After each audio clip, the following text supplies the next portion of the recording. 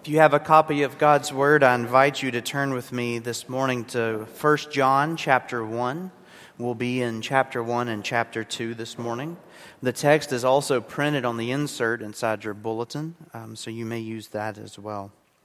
We're beginning a new series today that we'll go through together over the next several months as I have opportunity to be with you. We're going to be studying this book, the book of 1 John. You know, when being questioned for ordination, the topic of theology, it's a whole section, it's a whole exam, primarily referring to the Westminster Confession of Faith. And there was one chapter in particular that the examiners wanted me to be able to give them from memory. And that chapter was chapter 18. And the title of chapter 18 is Of Assurance of Grace and of Salvation. These wise men who have been doing ministry and walking with the Lord far longer than I have knew that I would have to go back to this chapter again and again and again for my well-being and for the well-being of those that the Lord gives me. And so I want to encourage you this morning, because the most asked question that I have probably received in ministry is, how can I know that I'm a Christian? How can I know that I'm saved? How can I know that I'm a child of God? And I believe that 1 John has some answers. In fact, his book is structured around doing two things. One, assuring us of our salvation by giving us correct teaching.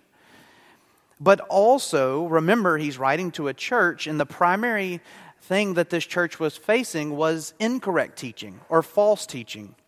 And so I believe that John has in mind teaching us what is right and refuting what is wrong. And this is really going to be the backbone.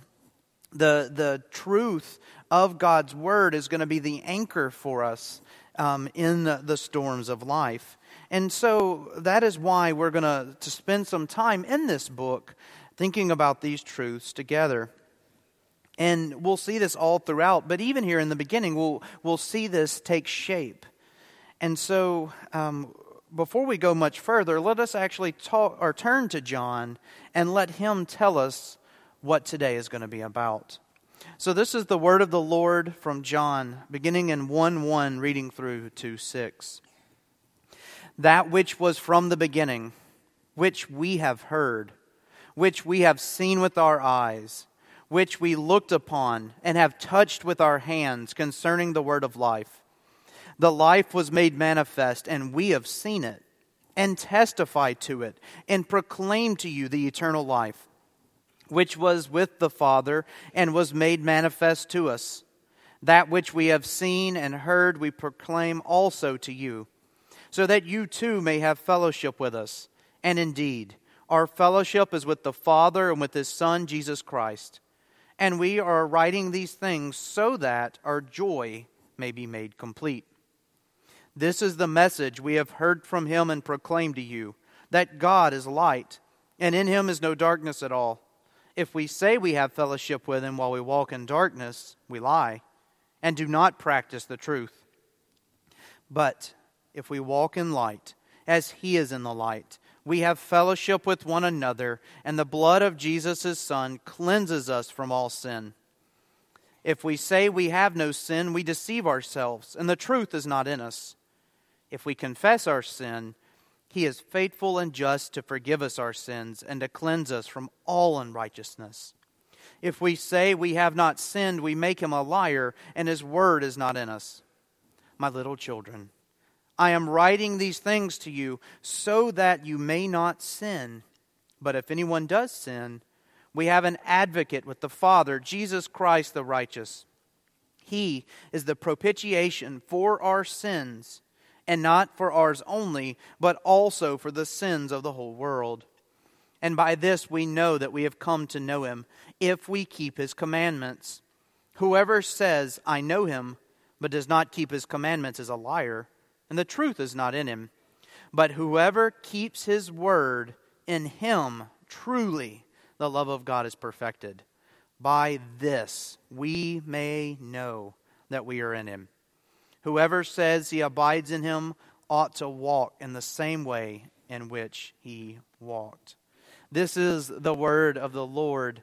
May he place these truths upon all of our hearts and bless the hearing of it. And let us now go to him and ask for his help in understanding it today. Dear Heavenly Father, you have given us the heavy task of reading your word, hearing your word, and receiving your word. And not only that, you then command us to go forth with your word into the world. We cannot do this alone. We cannot do this on our own. We need you, God. We ask for your help. Through the Spirit, Lord, work in us a soft heart, ears willing to hear, a mind willing to understand, and a mouth willing to proclaim the truths that you have given us today. Give us boldness in your word. May it correct where we need correcting. May it encourage where we need encouraging. And may it challenge where we need challenging. Do all of these things, Lord, in your name and for your glory. We ask it in the name of the Son, Jesus Christ. Amen. The writer of this book, most commonly thought of as the same John who wrote the Gospel of John and the book of Revelation, begins this section of this letter with familiar words. That which was from the beginning. This should immediately key us in on at least two passages of Scripture. If we go back to the Gospel of John, chapter 1, we read a very similar story. In the beginning was the Word. The Word was with God, and the Word was God. He was in the beginning with God. All things were made through him, and without him was not anything made that was made. In him was life, and the life was the light of men. The light shines in the darkness, and the darkness has not overcome it. John will go on in that chapter, as well as the rest of his gospel, to proclaim Christ as the truth of God, the light of the world, the Savior to his people. But we could go back even further to the very first words, couldn't we? We could go back to Genesis 1:1. In the beginning, God created the heavens and the earth. God is the creator of all things. He is the sustainer of all things. Going back to the beginning, it begins with God. He's going to rest all of biblical truth on this in all of his accounts. And we need to realize this as kind of ground level.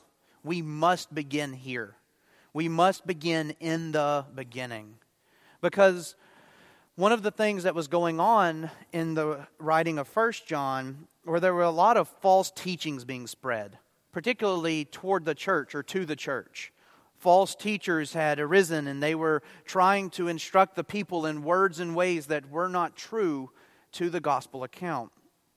And so John is trying to correct them while at the same time lifting up the people to keep what is true. And so we're going to see that tension this morning. Keep what is true and have nothing to do with what is false. And he will go much further than this. He doesn't simply have just these things in mind. I want to make a case for you that he has 4 things in mind for us this morning. I want you to see that John speaks the truth for fellowship and joy. I want you to hear you are called as Christians to walk in the light because God is light. I want you to see, and this really is the heart of our message this morning, the root or center of assurance is found in Christ. And then lastly, and we will get to this at the end, I want you to know, how can you know that you are a Christian? I want to give you something that you can hold on to this morning and say, I know that I know. But we need to take each of these in turn and in order. So let us begin with the first 4 verses of chapter 1. One commentary says of this section, Jesus both proclaims God's message and is that very message himself. John begins by pointing to Christ. We have this beautiful description from John's very account of who Christ is. This is intentional. We don't know exactly what false views were being pushed onto this church, but the best way to refute any false view is to overemphasize what is true. In fact, I would argue the best way to find out if something is false is to study the truth. Let me give you a scenario in my own life that has reminded me of this. I was sitting in missions class at RTS. I believe it was fourth year. Dr. Elias Medeiros is our missions teacher. One of my classmates asked a question, raised his hand. Dr. Medeiros, we have just finished Let the Nations Be Glad by John Piper. What book should I next study to prepare myself for missions? This was a funny question, or at least Dr. Medeiros thought so. He kind of tilted his head for a moment, and he told the student, I would go to the book of Acts. You see, there's some things you need to know about Dr. Medeiros. Dr. Medeiros was a missionary in the Amazonian jungle for over a decade. He has several doctorates to his name. He's the Harriet Barber Professor of Missions at RTS. He's one of the few seated professors at RTS Seminary. He is fluent in Portuguese, English, and a lot of native dialects. And he has taught in seminaries in Brazil and America, all over the world, about missions. Which is why it surprised me. I would dare say terrified me when the student raised his hand a second time. No, Dr. Medeiros, I wanted another book. What else can I read other than the Bible?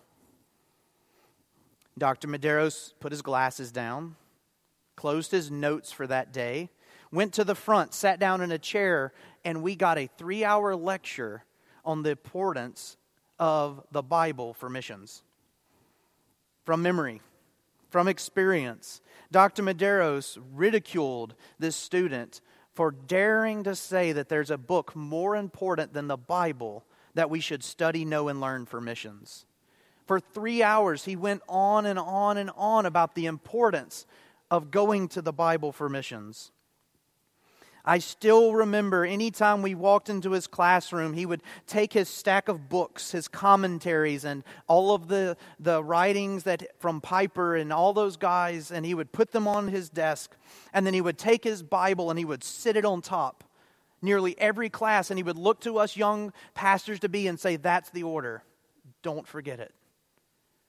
And he made a valid point that has stayed with me to this day. We as Christians, we as missionaries, we must be about the truth. And the best place to go for truth is God's Word. And if you have any time left over, you can peruse some commentaries and writings of other people.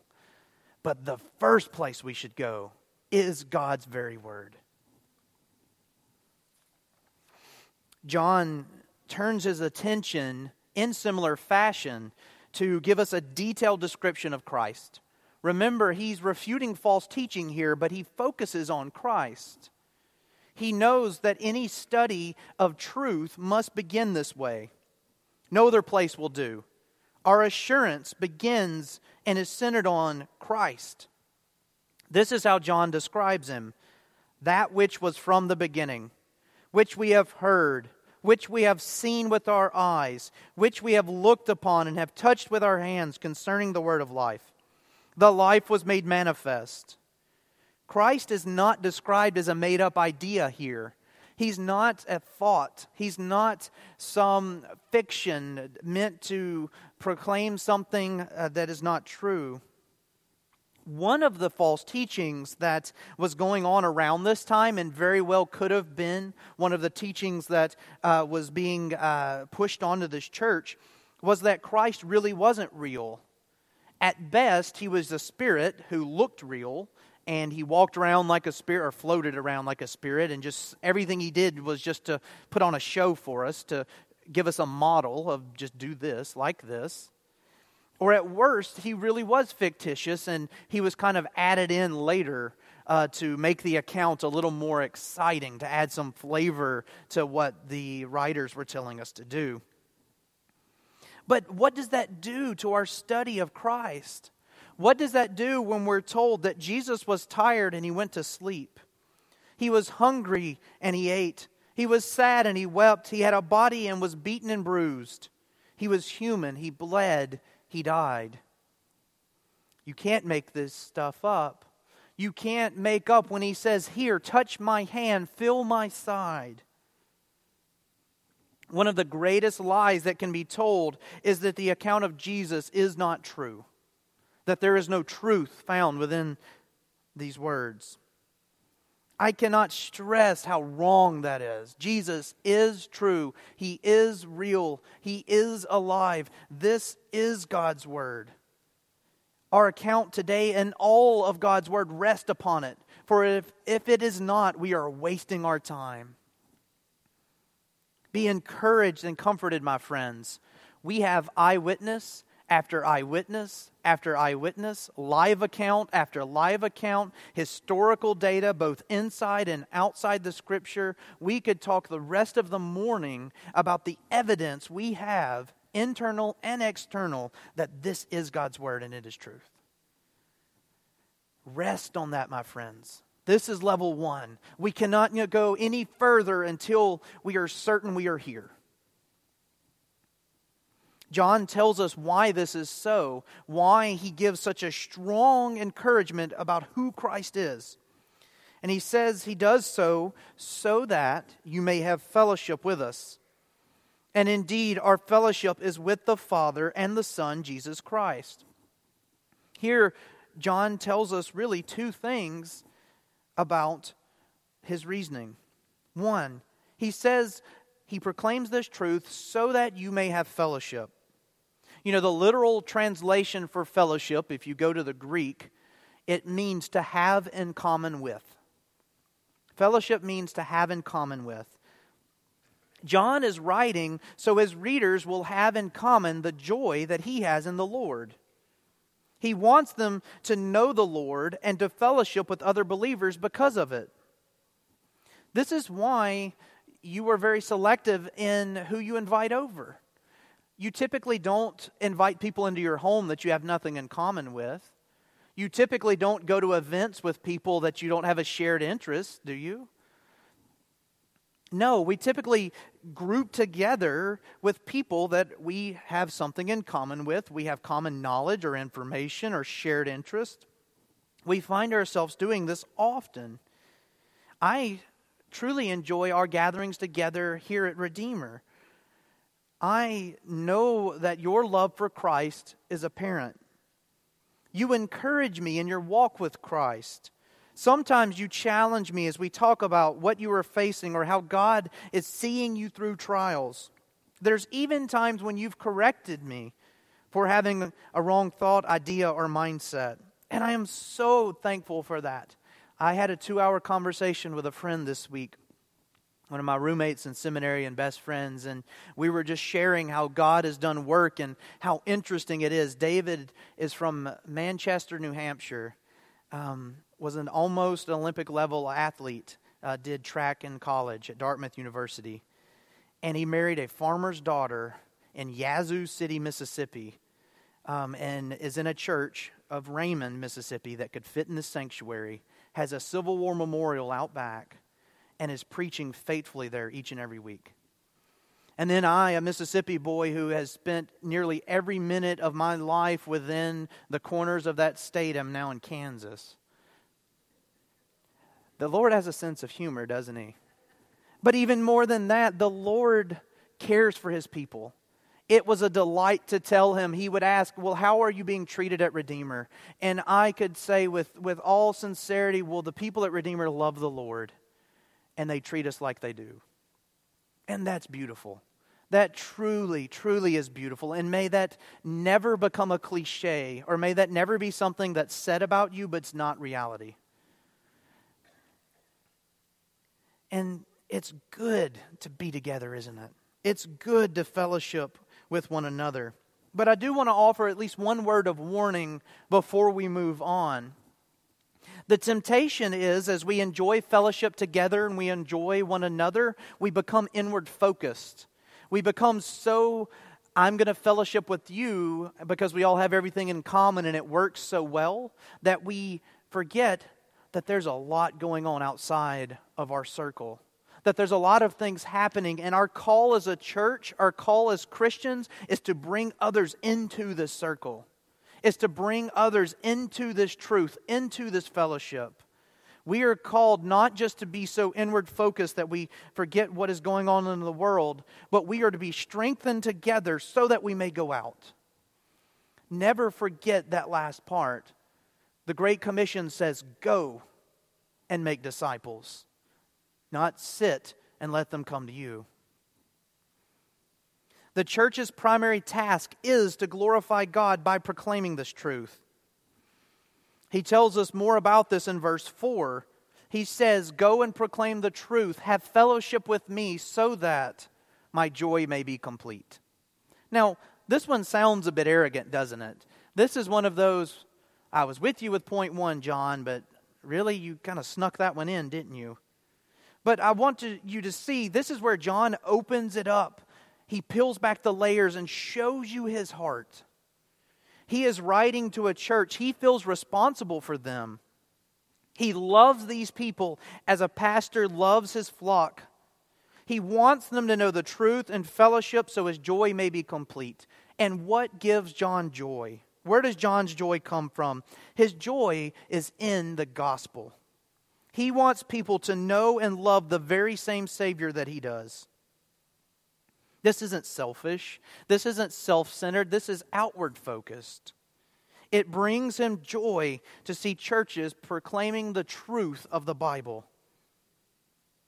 And with that in mind, he turns to a series of what are these truths that we are to proclaim.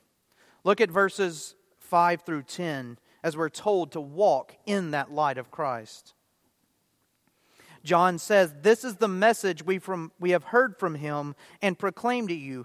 God is light, and in him is no darkness at all. This should not come as a surprise. If you were with us last summer, we went through a sermon series following the I am statements of John. One of the I am statements says, I am the light of the world. John 8:12. Again, Jesus spoke to them saying, I am the light of the world. Whoever follows me will not walk in darkness, but will have the light of life. If you look at Matthew, Matthew says something similar in his account.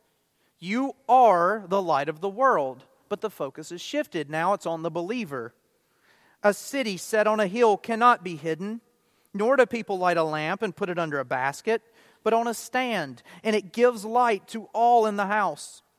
In the same way, let your light shine before others, so that they may see your good works and give glory to God, the Father who is in heaven. You could go to the Old Testament. Moses was called by the light of a burning bush. The people were led out of Egypt by the pillars of smoke and fire that gave light and led the way. Moses himself would go up on the mountain and meet with God face to face. When he came down, just simply having the reflection of God on him was so much, the people begged him, put a veil on it. We can't stand to see a reflection of who God is. Light is a central concept to the theme of the Bible, and it's a central concept to the theme of God. Why is this so? Well, let's think about light in our own day. Light gives us clarity and vision. Most of us, when we think about light, this is what we think of, a flashlight, turning on the lights, a night light. We, as humans, we weren't gifted with an overabundance of night sight. We cannot see very well in the darkness. We must light a fire or turn on a light or use a flashlight or something of some sort to give us light. We need help. Spiritually, we need just as much help, and God is that light. When the world is going further and further and further into darkness, the most powerful thing we have as Christians is the truth. This is our light into the darkness. This is our help in times of need. he brings back up this theme of fellowship as it relates to this light. John goes back to this concept. Think about how hard it is to communicate with someone who is in darkness. You can't see their face. You don't know which direction sound is coming from. You can be very confused and very disoriented. We communicate with our whole being as humans. We're actually pretty fascinating if you think about it. We don't just use words. Watching us on Sundays, myself particularly, you know we use movement and motion. We use facial expressions. We highlight some words and back off on others. We use hand movements. We talk with our bodies. We communicate with all of who we are. This is why if you've ever received a text message and you read it and then you had to read it again, are they angry? Are they happy? Are they mad at me? Is this a joke? Is this serious? Have you ever thought about that? It's because that form of communication doesn't give expression. We've tried the little pictures to help, but I don't find them as helpful. I'll throw this one in for free. If that's a problem for you in the form of communication, there's a way to solve it. You can just talk to them. It solves the problem, but I won't get into that. We're essentially trying to communicate in darkness. But if that's the case just with normal communication, how much more is that true when we are sinful? What do we do when we sin? Do we want to stand in the light? Do we want to stand in the truth? Do we want ourselves to be exposed? Here I am. Here's what's going on. No, we tend to revert ourselves back to the darkness. We want people to pass over us. We don't want to be clearly seen or clearly heard. We would rather it just to go away. And so John reminds us again and again and again here, we must walk in light because God is light. It gets even worse for us, though. The text says those who walk in light have forgiveness. But here's the problem. We're sinners. We're dirty. We don't always walk in the light. We don't always want to be truthful and honest.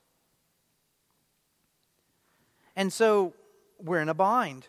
Walk in light and you have forgiveness. Walk in darkness and not get caught.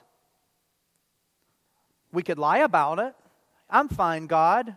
I'm walking in the light. Everything's great. But think about what light does. It doesn't only illuminate darkness, but it also is pure. It is also good. God says in His Word, He forgives those who ask for it. Christ, the light of the world, forgives those who ask for it. And so even when we sin, even when we sneak back to that darkness, even when we repress ourselves and want to be hid from the world, we're told, if you come to me, I will forgive you. And so we are challenged to walk in the light. And I want to take a brief moment here before we go further just to ask, what do you look like to God? What does your image reflect? We can see clearly in the light. In the darkness, it becomes more difficult. Who do you resemble?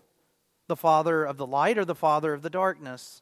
You know, I believe I've used this analogy before. Put my father in a room with me, give you 10 minutes. Some of you, it would take about a minute and a half. And you would know without a shadow of doubt, that's Mr. Suber. No question. We stand the same way. We look the same way. We tend to put our hands in the same places when we're having a conversation. We have the same laugh. We think the same way. We interact the same way. I am my Father's son. There's no denying it. And so as you ask yourself, what do you look like to God? Our answer ought to be like Him. If He's our Father, if God is our Father and God is light, then we should look like light. We should reflect truth. We should resemble the one in whom we've been made. You were made in His image to be like Him. And so, why don't we? Why don't we always? And what happens when we don't do it perfectly? I'm walking in the light these days, but then I mess up. Does God not love me anymore? I've given you 14 chances on that sin. This is number 15. You're out. Is God going to go back on His deal? Is God going to change His mind? Is God going to erase you from the Lamb's Book of Life? These are the type of things when we start asking these questions and thinking about light and truth that really get us questioning assurance, isn't it? This is why this is the most commonly asked question. This is why people want an answer. How can I know that I'm saved? Because I sure don't feel like it a lot of the time. And so with that in mind, I want us to see two things in chapter 2 toward that answer. Look at the first two verses. John zooms in now. He's not just focused on the world, he's really focused on the church. He calls them little children. And this is a term of endearment. This isn't a rebuke or a negative here. He says, don't sin, my little children. My goal for you is that you do not sin. Now, he's not saying that it's possible to not sin at all, nor is he saying that we can't do it, so it doesn't matter. John recognizes that being a child of God means we should act like God, and God doesn't sin. Therefore, as we walk with Him, we should learn to sin less and less. We've been studying a really good book that has this concept in mind on Wednesday nights with the youth. We've been studying Kevin DeYoung's Hole in Our Holiness, and I commend this book to you. His kind of main theme comes from 1 Peter 1. As obedient children, do not be conformed to the passion of your former ignorance. But as He who called you is holy, you also be holy in all your conduct, since it is written, you shall be holy, for I am holy. God desires for us to be like Him.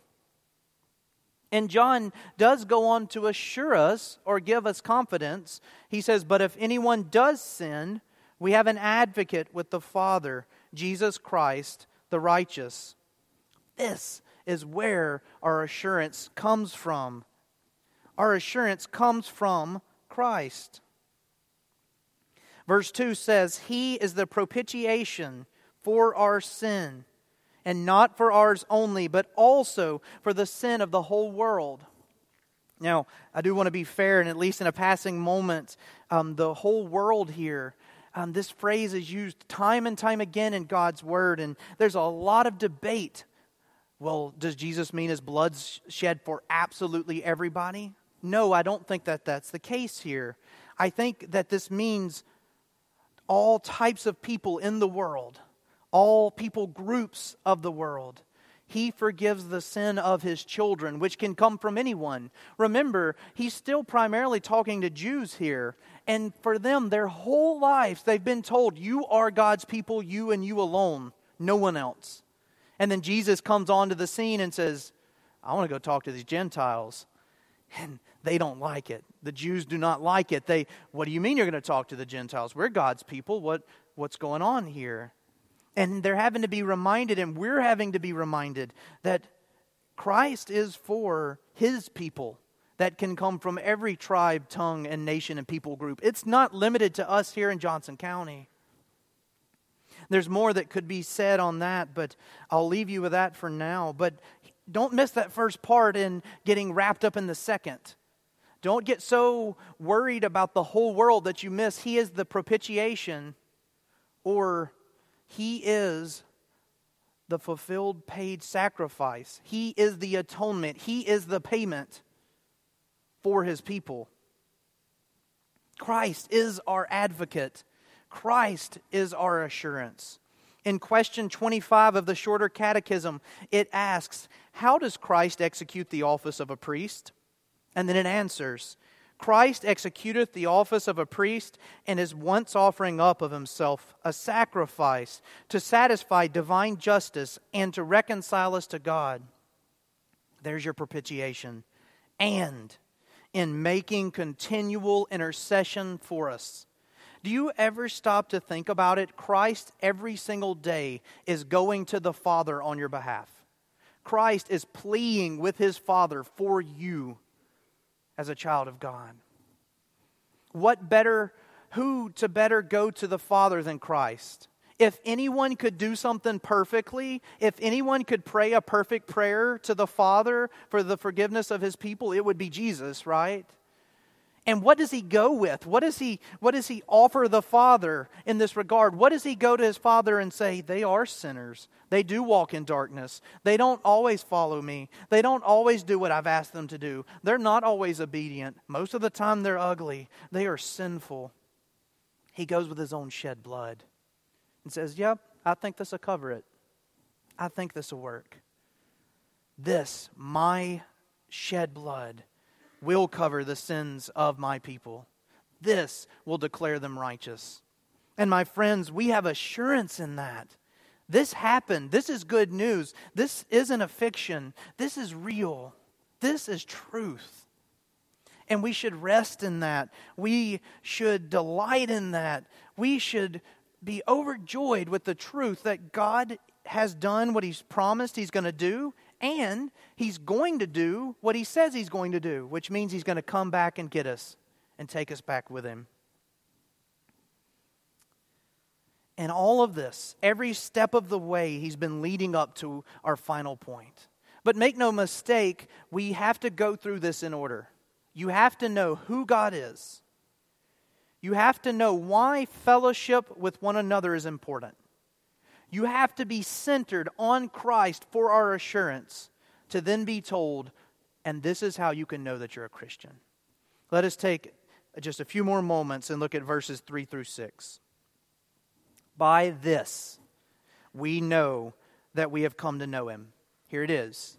If we keep His commandments. One of the marks of a true Christian, one of the things that we can put before ourselves is the commandments of God. Do you do the commandments of God? Do you resemble the commandments that He's given us? You can lay them out, stack them up, and compare it versus your life. James says in his writings, "What good is it, my brothers, if someone says he has faith but does not have works? Can that faith save him? If a brother or sister is poorly clothed and lacking in food, and one of you says, 'Go in peace, be warmed, be filled,' without giving them the needs for their body, what good is that? So also, faith by itself, if it does not have works, is dead." Now, this is not to say that our works add to our faith. This is not to say that God's waiting for us to reach a quota and then He's like, all right, I got you. Assurance achieved. Instead, it's saying that our works are evidence of the faith we have in Christ. If you have faith, then you will have works.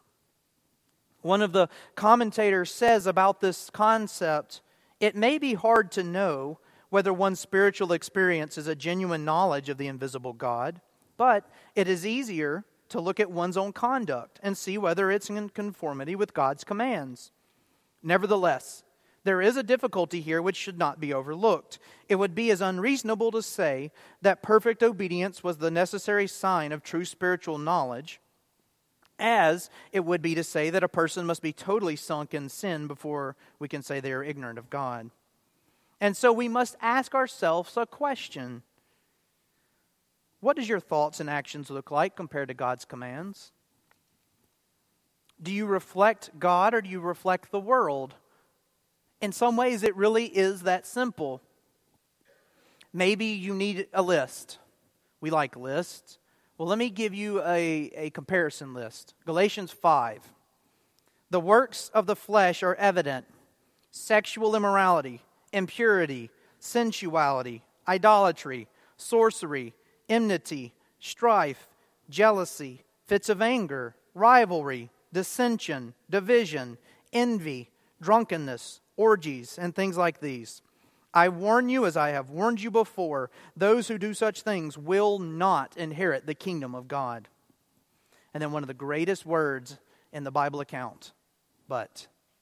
The fruit of the Spirit is love, joy, peace, patience, kindness, goodness, faithfulness, gentleness, self-control. Against such things there is no law. And those who belong to Christ have crucified the flesh with its passion and desire. Which list do you look like? Now, be careful to see that we're not talking about perfect obedience, but generally speaking. And I tell my students all the time, it may not be fair to give you the test either.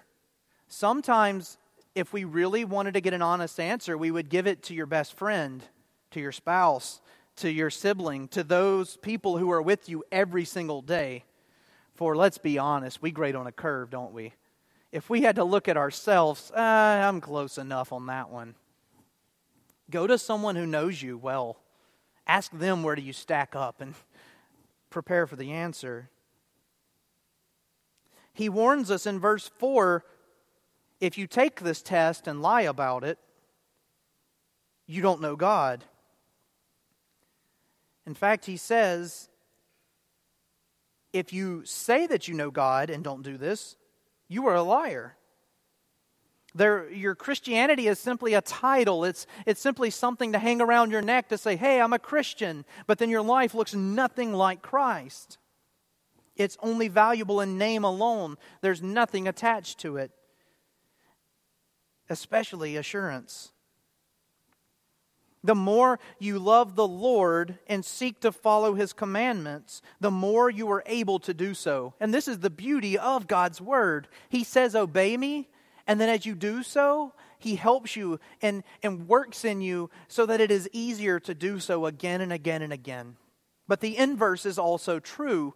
If you are sinful and you turn from God and God's Word and you sin and it maybe hurt that first time, but then the next time, oh, that's not so bad. And again and again and again, you get to the point that you're comfortable in sin. And that's one of the worst judgments that God can give on a person, when sin no longer hurts.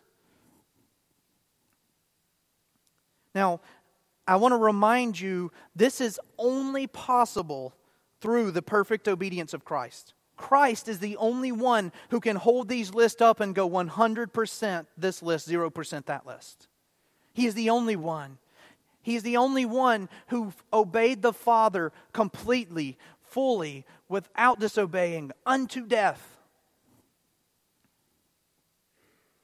And He did so on behalf of His children. So when you look at this, if you're looking at this list and you're really discouraged right now, no, our assurance is in Christ. Our assurance is in what He did. But at the same time, don't let that minimize the fact that He calls you to be this and do this. In 1 Peter, he says, be holy because I am holy. Not try, not attempt it, not it's okay if you don't really care about it. He says, do it. God would want me to be obedient to His Word, and that is why He's given it to me. And I want you to think of two things as we reflect on this. One, in order to be obedient to God's commandments, you've got to know what they are. You cannot obey that which you do not know. And so we as Christians, I've hopefully overstated this point, we must be children of this book. We must read and study and pray over and discuss and think about God's Word continually, daily. In the Old Testament, they were told, make it as your very eyelids. Put it on your doorpost. Keep this Word. Keep my commandments. You can't obey God if you don't know what He's asking you to obey. Secondly, and here, I know we need some more encouragement. Look at verse 6. Whoever says he abides in Him ought to walk in the same way in which He walked. Let me emphasize this yet again. The He here is Christ. It's not you. Christ walked perfectly. Now we are told to walk in that way, but He has already done it. It has been completed. Christ came and lived a perfect life. He followed the truth to its ultimate conclusion. This is our encouragement. We cannot do this alone. We need Christ. We need one another. We need to be in fellowship with the body. One of my favorite questions, it's not the most frequent, but one of my favorite questions is, do I have to go to church to be a Christian? I love that question because I take a model that Jesus does. I don't answer it. Instead, I go, well, why would you ask a question like that? Why would you not want to be in church with God's people? Why would you not want to be with believers who can encourage you and challenge you and look at your life and call out your sin and lift you up when you're hurting and pray for you when you're sick and care for you when you're not well? Why would you not want to do that? My hope is that this brings joy to your hearts. I hope that you have seen our assurance is based in, founded on, supported by, and accomplished through Christ. I hope that you're challenged to walk in the light as Christ is light. And I hope that you can see we can have assurance if we obey God's commands. But the beauty of that is if you love God, you will obey. God has built in a fail-safe. My children will obey, therefore they will have assurance. I want to close by reading to you the beginning of chapter 18 of the Confession. I mentioned it earlier. I want you to hear it now. It uses this section of John as a proof text, and it says the following. Although hypocrites and other unregenerate men may vainly deceive themselves with false hope and carnal presumption of being in the favor of God and the estate of salvation, which their hope shall perish, yet such as truly believe in the Lord Jesus and love Him in sincerity, endeavoring to walk in all good conscience before Him, may, in this life, be certainly assured that they are in a state of grace, and may rejoice in the hope of the glory of God, which hope will never make them ashamed. Amen.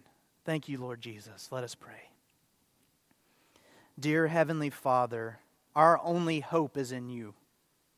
Our truth comes from You and comes from Your Word. That which You have done, that which You have promised, that which all of Scripture yells out. Christ came. He did what needed to be done. He fulfilled the task. I pray for us as Christians, for many times we find ourselves struggling. We find ourselves doubting. We find ourselves in a position of wondering, does God love me? And with that in mind, I would pray that we would come to 1 John and we would look at the truth that it gives us. God is the light. And He calls us to walk in light. And He says, if we ask for forgiveness, You will give it gladly. And as Your child, as Your children, as we walk in that light, we will learn to obey more and more. And as we do that, that will lead to keeping the commandments. And as we do those, even imperfectly, even in a little way, even if it isn't to the best of our ability, we do so hoping that You will receive them. You say, yes, I do receive them. The blood of Christ has covered your sin. You are walking with me. And we can rest in that. Help us, dear Lord. May this be a salve to our sores. May this be a comfort to our affliction. And if there are those who are here this morning and don't walk in Your light and don't know Your good news, may this hang over their head like a weight. May this loom over them. May the weight of Your judgment and all of the negatives to what this says bear over them. Not that they may be destroyed, but that they may come into the light. That they may have fellowship with us. That they may rejoice in Your word and do so for Your glory in Your name's sake. And we ask all of this in the name of Jesus Christ. For whose other name would we go to than His? Amen.